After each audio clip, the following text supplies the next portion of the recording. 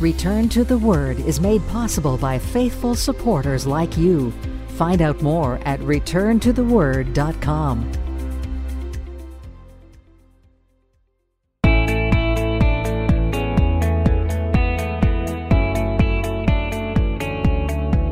Welcome to another edition of Return to the Word Radio with Bible teacher Mark Fontecchio.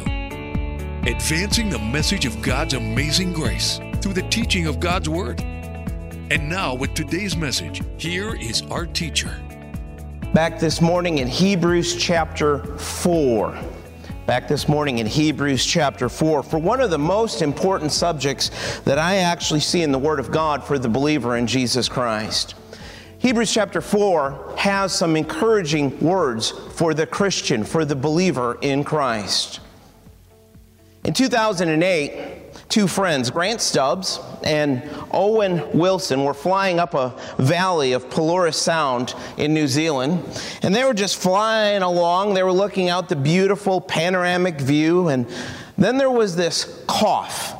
And Grant's automatic response was, "Bless you, Owen." You know, like you do, you say that when you hear a cough.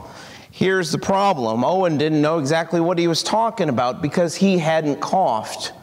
And just then, on their little plane, there was a sputter of the engine, and then silence. And then the engine on their light plane died. Now, both men were believers in Jesus Christ, so they prayed. They prayed, and they prayed, and they prayed that they could get their little tiny plane over the next top ridge, that they would find a place to just put that plane down. And if they had to, their backup plan was to put it down in the water. But as they crossed over that next ridge, they saw an airfield that they had no idea existed at all. And they glided that plane right on in, even though it didn't have any power. And they came to a perfect landing on a grassy strip. And when they finally had a moment to breathe easy, once the plane had stopped and come to a complete rest, Grant and Owen finally noticed that they had pulled up with the plane right next to a 20-foot tall sign that read, "Jesus is Lord." A not so subtle reminder that they were never really in any danger at all. Because as the redeemed in Jesus Christ, no matter what had happened to them, they would be with Him forever. There is a promise of God's rest in our text this morning, and I want to invite you to join me in our study and just look at this text together as the body of Christ, and let's have an ongoing discussion about this passage, because I think you'll see, if you study it, if you look at it, that there is a promise, a beautiful promise in God's Word this morning. Watch how we begin, verse 1. Therefore, since a promise remains of entering His rest, let us fear lest any of you seem to have come short of it. Now, if you care at all about the things of Scripture, this ought to grab your attention. There is a promise that God is giving us here of His rest for the believer in Christ. Now, here's what happened. Some of the believers, some of the Hebrew believers, they had thought that they had somehow missed God's rest. And when the Lord ascended, you guys remember in Acts chapter 1, when the Lord had ascended after His resurrection, the first Christians lived in expectation of the return of the Lord. But here's the problem. He hadn't come back yet. They believed the promise, but they thought, maybe we missed it. And that's why over in Hebrews 10 we see these words. It says, "For you have need of endurance, so that after you have done the will of God, you may receive the promise. For yet a little while, and He who is coming will come and will not tarry." You see, in chapter 10, the believers were told to patiently wait for the return of the Lord. And so I want you to understand that a big part of this section of this text is that the believers, they could relax. They didn't miss God's rest. They didn't miss their future inheritance in Jesus Christ. Christ has not returned yet. They didn't miss anything. There was no need to turn back to the rituals of the Jewish faith. God's rest is still promised to those who follow Christ. But here comes the question before us this morning. What is this rest? Some see God's rest as just heaven, meaning that we should fear we won't go to heaven if we make a mistake in our Christian faith, if we're unfaithful to the Lord. But this cannot be the meaning, because God has promised heaven to every believer redeemed by Jesus Christ, regardless of our personal faithfulness to Him. Some try to teach that this is about the present rest, that we can enjoy our riches in Christ now. This is said to be resting in the Lord, a life of faith rest, of enjoying peace with God. Here's the problem with that view, is that all throughout the text, it's promising about a future rest. Meaning, this isn't about a believer losing their rest in Christ if they don't walk with Him. This is about a promise of a future, better rest for the people of promise. So here's where we dig in. The writer used the word rest just as Moses did.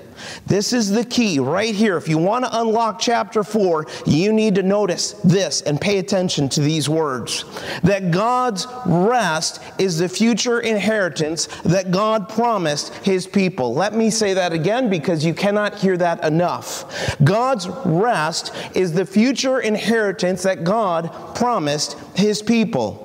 You see, if you miss the simple teaching that Hebrews is written to believers, you're going to misunderstand that. You're going to misunderstand this entire section of Scripture and the beautiful promise given.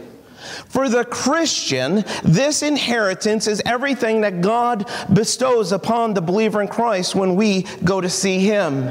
Meaning, this is a future promise. This is a future rest, not a present rest.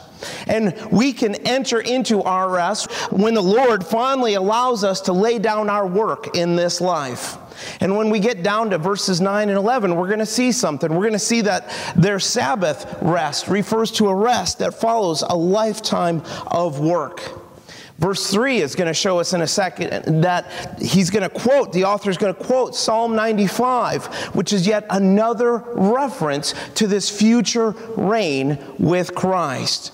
And so that actually tells us here that Hebrews 4 must be about the future. It must be about a future rest, not about saving faith here and now. The promise here is of a full inheritance in the future glory with Christ. It's not just about getting there. It's not just about stamping your ticket and getting to heaven, but it's about the privilege of ruling and reigning with Christ. Remember the teaching. When the generation of God's people, when the people of Israel crossed the Jordan with Joshua, they never entered into a complete rest before God. They never inherited all that God wanted for them. Because even though the Old Testament shows us that God had redeemed them, God had called them out as a people, even the generation that did go into the promised land, at times, what did they do? They failed to trust. They failed to listen to God. They failed to completely obey God. And they were constantly plagued by the Canaanites. And every time God's people compromised, they never reached all that God had promised. And that's the pattern that we actually see in the generations that followed. You see this in the book of Judges. It doesn't take you very long in the book of Judges to see this, does it, at all? The people didn't walk with God. Everyone did what was right in their own eyes. And then God, He disciplined them. And then they would repent. And then the next generation would do it all over again. And over and over and over again. But because of it, they never really walked in obedience to God and never experienced His rest. They gave up on receiving all that God has offered. And so the writer of Hebrews is just using this experience for Israel and saying, learn the lesson. Learn the lesson that there is a better rest coming beyond what was just promised in Joshua's day. And there is a warning to the Christian that you, dear believer, can come short of living for Christ now. And that means you will come short in the future of receiving all that God would like to give you. That is why the author told them, let us fear. He included himself. Notice that. He included himself. He's telling us, grab it, receive what God is offering. Now the question then comes down to this. Do you believe in the promise of a better future for the redeemed in Christ? Do you actually believe that? When you lay down on your pillow at night, when you're about to go to sleep, and there's no one else there but you and God, do you believe it? And if the answer is yes, then how is that going to make you live now? How are you going to walk it out? How are you going to live it? He says here in verse 2, "For indeed the gospel was preached to us as well as to them, but the word which they heard did not profit them, not being mixed with faith in those who heard it." Now the gospel was preached to us and to them, but what gospel? You have to ask that question here. The Greek verb just means preaching good news. That's all it means. Not a specific reference in this case to the gospel of Jesus Christ. Much the same as when the angel Gabriel stood before Zacharias and said to him that his wife Elizabeth would bear him a son. And then you remember in Luke it says, "And the angel answered and said to him, I am Gabriel who stands in the presence of God and was sent to speak to you and bring, notice, you these glad tidings." Glad tidings, good news. Same type of reference here in Hebrews. And the meaning is simply that the wilderness generation had heard the message. The good news that God had promised them a land, and God had promised them they could enter into his rest. But what does this text tell us? It says it didn't profit them. It didn't do them any good, meaning that. Because even though they had been redeemed by God, even though God had redeemed them, they doubted his promise of a better future. They didn't trust the promise of God. They mixed their belief in his promise with doubt, so it did them no good. Now Moses actually had to learn this. No one doubts that Moses belonged to God, but yet look at what he was told from the book of Numbers. We read in chapter 20, "Then the Lord spoke to Moses and Aaron, because you did not believe me to hallow me in the eyes of the children of Israel, therefore you shall not bring this assembly into the land which I have given them." See, the writer of Hebrews is telling us that as a New Testament Christian, there's a promise here. There's a promise of good news beyond just the gospel of Christ that's been preached to us. He's saying go deeper in your faith than just getting redeemed by the blood of the Lamb. Move deeper into that relationship with God. The good news of the return of the King is there. The good news that one day every knee will bow and every tongue will confess that Jesus Christ is Lord. The good news that his enemies once and for all will be conquered with just his spoken word, and that those who have served him will be rewarded for their faithful service to him. Now, if you're a child of God saved by his grace, your place in the kingdom of God, it's eternally secure. There's no doubt about that. But if you fail to live in his promise for a better future, if you fail to live out your faith, you will miss out on some of what could be yours in the kingdom. David Bloom. That's kind of a name that's gone by in history a little bit, but he used to be on the Today Show, I'm told. I never really watched that show, so I would not know. But I'm told he was on the Today Show. He was a co-host for them. David died, unfortunately, back on April 6th of 2003. Now, he was covering Operation Iraqi Freedom. And he didn't die from injuries in the conflict. He died from a pulmonary embolism. This can happen when people sit for long periods of time. That's why we went and got you guys new chairs. We were worried about it. For David, that meant spending most of his time in cramped Army Humvees. And he consulted some military doctors because he was having pain. And he even went to the length of describing his symptoms over the phone to doctors back here in the States. And they told him he needed to get medical attention, but he ignored their advice because he was a guy. That's what guys do. So he ignored their advice, and he swallowed some pills, he swallowed some aspirin, and then he just kept on working. And he died. Here was a guy who had a family, a wife, and 3 young daughters. And he took a lot of precautions to avoid becoming a casualty of war. He didn't want to die in the war, but he ignored the warning of the doctors that his life was in danger from a very treatable condition. You see, if only David would have listened, he could have avoided a greater tragedy. And it reminds me a lot, honestly, of believers. I see it all the time. You see it all the time. Who have put on Christ for salvation, but they won't heed the warnings that failing to live out the promises of God in your life, it will cost you something in eternity. Verse 3 could be translated better. The New King James says, "For we who have believed do enter that rest, as he said, so I swore in my wrath, they shall not enter my rest, although the works were finished from the foundation of the world." The problem with our translations here is just that there's a limitation in the English language. The Greek participle, "we who have believed," this should stress the progress of the action in the past. Meaning, instead of saying, "we who have believed," it should be, "we who believe." We who believe do enter that rest. Meaning this is not about their original faith in the past. This is about persevering in the faith. In order to receive rewards in the future, you need to live by faith now, today. And that is why God has declared with an oath that the people of Israel would fail to enter into his rest in the promised land. And that's the reference in Psalm 95, because they didn't trust his promise, even though God's rest is something that had been established by God all the way back at creation. And that's really just the big idea here in verses 4 and 5, where he says this, "For he who has spoken in a certain place of the seventh day in this way, and God rested on the seventh day from all his works, and again in this place, they shall not enter my rest." So if you're having a hard time following the writer in Hebrews, here's what he's doing. He introduced the idea that God rested on the seventh day because it teaches us that rest follows work.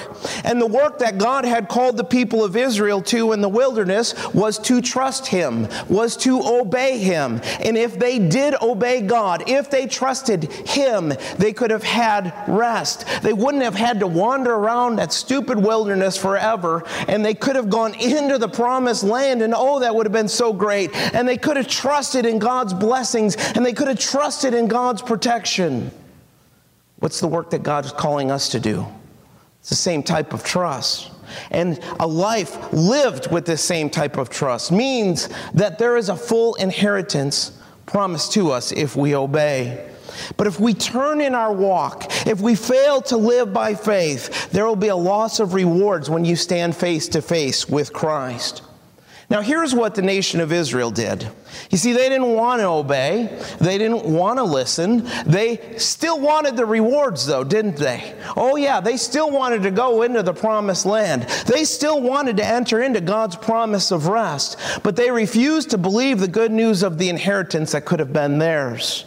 And even after God rebuked them for their unbelief, they still tried. Do you remember from the story in the Old Testament? They said, "Hey, let's do it anyways. We will still try and go in." They tried under their own strength, and then they were defeated. And then they had to wander around in that wilderness for 40 years until that generation died off. You see, unbelief keeps you from entering into God's rest.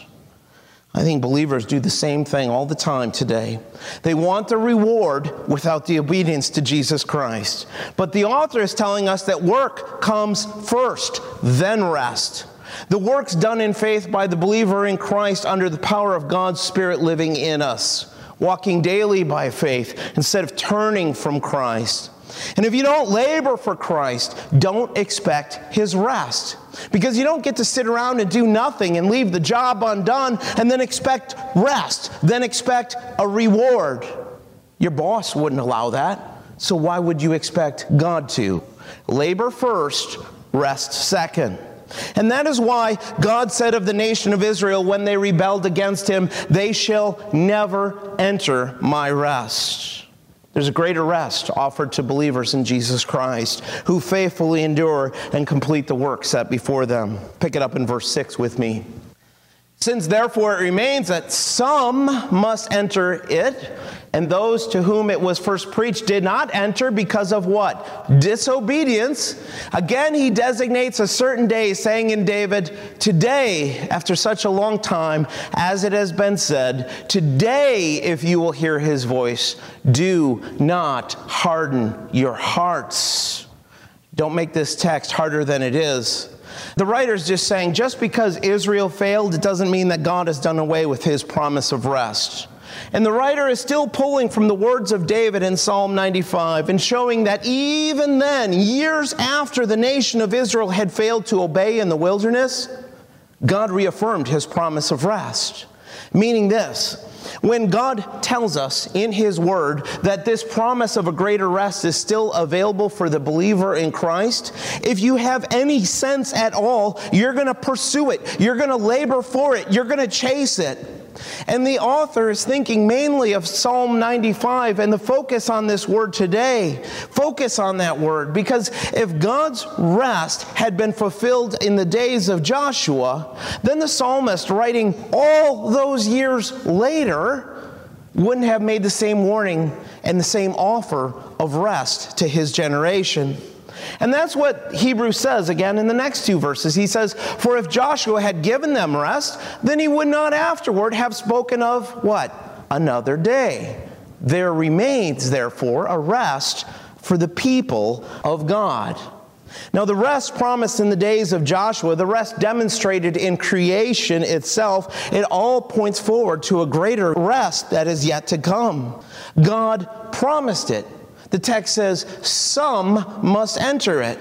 When Israel refused to enter into God's rest, God didn't just close the door completely. That is why God spoke hundreds of years later through David of another opportunity to enter God's rest, because Israel had not found it yet. When Joshua led his generation of Israelites into the promised land, they expected to find God's rest there. Rest from the hardships of the wilderness. Rest from the enemies that they had. They expected to find that rest in the land flowing with milk and honey. But the people they turned their hearts back away from God. And soon after Joshua's death, their enemies attacked again and again and again. They were never experiencing God's rest. And the author is saying, today you have the opportunity to enter it unless you disqualify yourself. Christians will enter into God's rest when we receive our inheritance from the Lord Jesus Christ at his judgment seat. That's the teaching of 2 Corinthians 5:10. Read it with me. "For we must all appear before the judgment seat of Christ, that each one may receive the things done in the body according to what he has done, whether good or bad."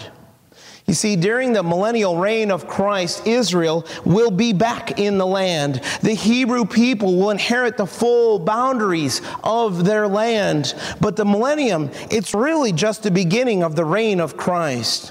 And God is promising a better rest for all eternity. It is more than just the Sabbath rest was for the nation of Israel. And it's more than just the rest that we have now because of the finished work of Jesus Christ upon the cross. Another warning in the next two verses. It says, "For he who has entered his rest has himself also ceased from his works as God did from his. Let us therefore," watch, "be diligent to enter that rest, lest anyone fall according to the same example of disobedience."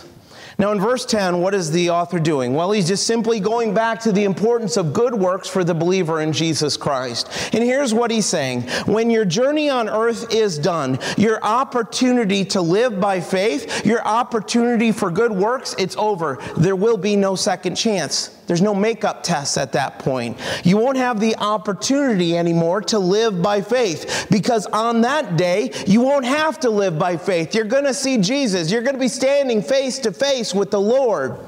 We'll quit working by faith, just as God stopped his work in creation. And so he's saying, be diligent now, believer in Christ, to enter into that rest. Make every effort now. Do something with the faith that you have. Works are not a part of our salvation, but they absolutely are a part of living out the Christian life based now on faith. We're talking about our future inheritance in Christ's kingdom. I hope you care about that. The type of diligence that we're being called to, it's about a life of faith, enduring and relying on the grace of God in our lives. The believer that neglects this is in danger of falling in their Christian faith. because they are following the example of the believers who failed to enter into the promised land. Now, why does he mention? You ever wonder why he mentions falling here for the believer in Christ? That's kind of an odd thing to say. Well, there's a reason, because back in chapter 3, verse 17, you can flip back on your own, the text told us that those who failed to enter into the land, their corpses what? Fell. Their corpses fell. So the writer's just saying, don't let the same thing happen to you. Hold firm until the end, when you can take possession of all that God has promised in His kingdom. You see, every believer in Jesus Christ will be raised up to enjoy eternal life in the presence of God. But only some will share the reign of the Messiah because they have endured to the end. If rest was just heaven in this text, we would have no need to be diligent because God has promised all believers will be there. And if this text was just about the rest we have right now as believers in Christ, because of God's forgiving mercy and grace, there'd be no need to be diligent because we would already have that rest. Carry out the work that He has given us to do. Let us, notice the writer says, again, another time. You see, as believers, let us press on until the end, because the reward is still yet ahead. A couple of years ago, that fine young lady right there in 2016, Lee Adnez Rodrigue, at just 12 years of age, she did something you don't want to do. She accidentally ran a half marathon in Rochester, New York. Here's how that happened. She signed up for a 5K run. But she was one of those that was so worried that she was going to be late that this 6th grade girl got to the starting line early. And there was a group of people that were already there. So when they started running, she just joined in and started running right along.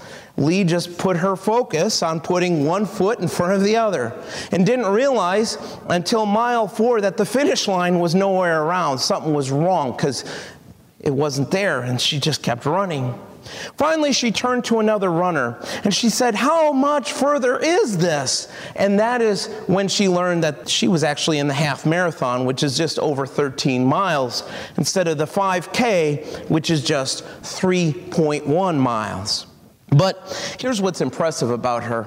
Instead of dropping out, she decided to just keep on running. Her mom had lost track of her, so when she had gone to park the car, she didn't know where she was. And when her mom got to the starting line to see her daughter off, her daughter was not there. And so, like a good mom, she panicked. She panicked at that. And with the help of the police, they looked for her for 2 hours. And you know where they found her? They found her still running. And she kept running. And there you can see on the screen her with a medal because she was one of the youngest students to run the race. I think the message is that for some of us, the race is longer and more difficult than we first thought in life. Maybe this isn't even the race that you signed up for. But the message of Hebrews is to keep running because the finish line is getting closer and closer. And the day is coming when our work on earth is done. The hardships will end, and the faithful can know that the full reward of our Savior awaits them. Watch verse 12. You know this verse. For the word of God is living and powerful and sharper than any two-edged sword, piercing even to the division of soul and spirit and of joints and marrow, and is a discerner of the thoughts and intents of the heart. Now, Christians like to use this verse all the time to show that God will judge unbelievers. The context is referring to God judging believers to determine rewards. You see, after the rapture of the church, there will be the judgment seat of Christ when the Savior judges His own. Not because of just our outward actions, but because of the counsels of the heart, the motives within, the attitudes within, and He's going to use His Word for this. The Word is living. Why is the Word living? Because it is the Word of the living God. It's powerful. And the sword in view, I wish you could all read it with me in the Greek. It's so beautiful. The sword in view, it was a small one. It was like a boning knife that cooks use to kind of cut up meat. It's a double-edged sword. It's real small. And it was a symbol back in that day for the judges and the magistrates in the Roman world because it illustrated the power of those officials to be able to turn both ways to get to the bottom of a case. You see, that's the power of God's Word. It cuts through. It reveals the heart. It reveals the motive for the things that we do. It's able to expose our thoughts and our attitudes. It penetrates right down to the joints and the marrow, right down to the division of soul and spirit. It discerns the true motives behind everything we do. Dividing down to the soul and spirit. The meaning is that God's word can discern between what is natural in a man and what is spiritual in a man. God knows. The author is saying that God's word can reach into the innermost parts of our being. You can put on a good show. You can come to church, and I hope you do come to church, but you can come for an hour on Sundays, and you can dress nice, and you can put on a good show, and you can pretend to be sincere, but there's no secrets hidden from God. Wrestle with this. Any thought you have, God knows it. Any thought you have, God knows it. The inner life of the average Christian, including my own, is a mess. You and I cannot tell if someone is doing something for the right motives because they love Christ or because they have a selfish motive.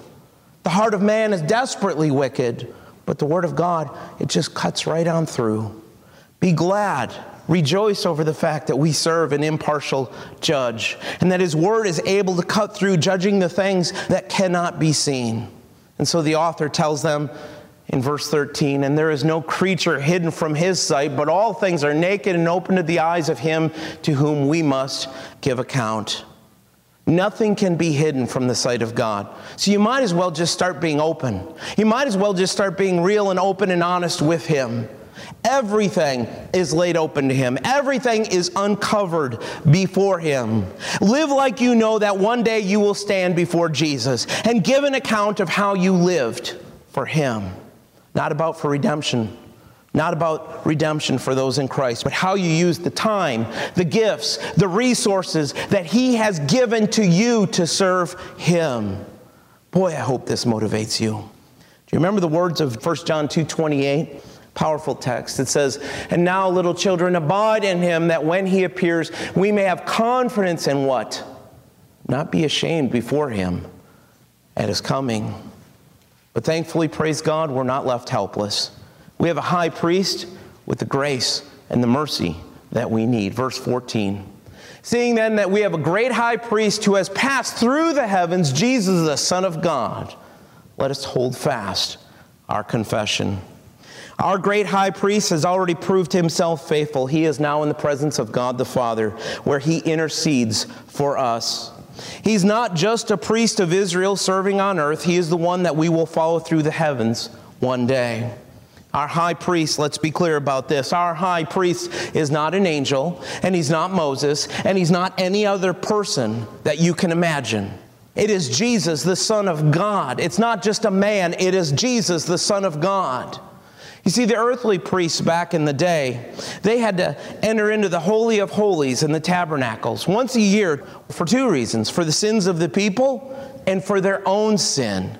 But Christ intercedes before the Father for us for our sin, not for His own, because He had no sin. But He tells us, the author tells us here, we need to hold fast to our confession. Why? Because that has been the entire point in Hebrews thus far throughout the last two chapters. Hold fast to your faith in Jesus Christ. Hold fast to your calling in Christ and refuse to turn back, because the ministry of our great high priest, the ministry of our Lord Jesus in heaven as our faithful high priest, it gives a certainty to the promise that God's people will enter and inherit His rest. But they need to hold confident in Him. Some of you can remember January the 13th of 1982, when an Air Florida flight, a plane much like this one, crashed into the Potomac River in Washington, D.C. Now, I'm told, and I read about this, that it was a horrible day. The airport was shutting down because they had ice. They had some horrible weather. The captain and the co-pilot sat on the runway for 45 minutes with ice just building up on the wings of this plane before they took off. And then they got about a couple hundred feet off the ground, and then 30 seconds later, the plane slammed into the 14th Street Bridge crossing the Potomac River, less than just a mile from the runway. Of the 79 people that were on the plane, 73 died immediately. 73 died on the impact, leaving just 6 survivors, crying out for help in the icy waters of the Potomac. But the traffic in D.C. and the storm meant that people couldn't get there in time to help out. And so a helicopter finally got on scene, and they used a rescue line to lift people up from the water. And a ton of people were standing on the bridge, stopped there, and they had to just watch helplessly as one of the survivors, she couldn't hold on. She began to sink down into the water. Well, people on the bridge, they began to sit there and just shout.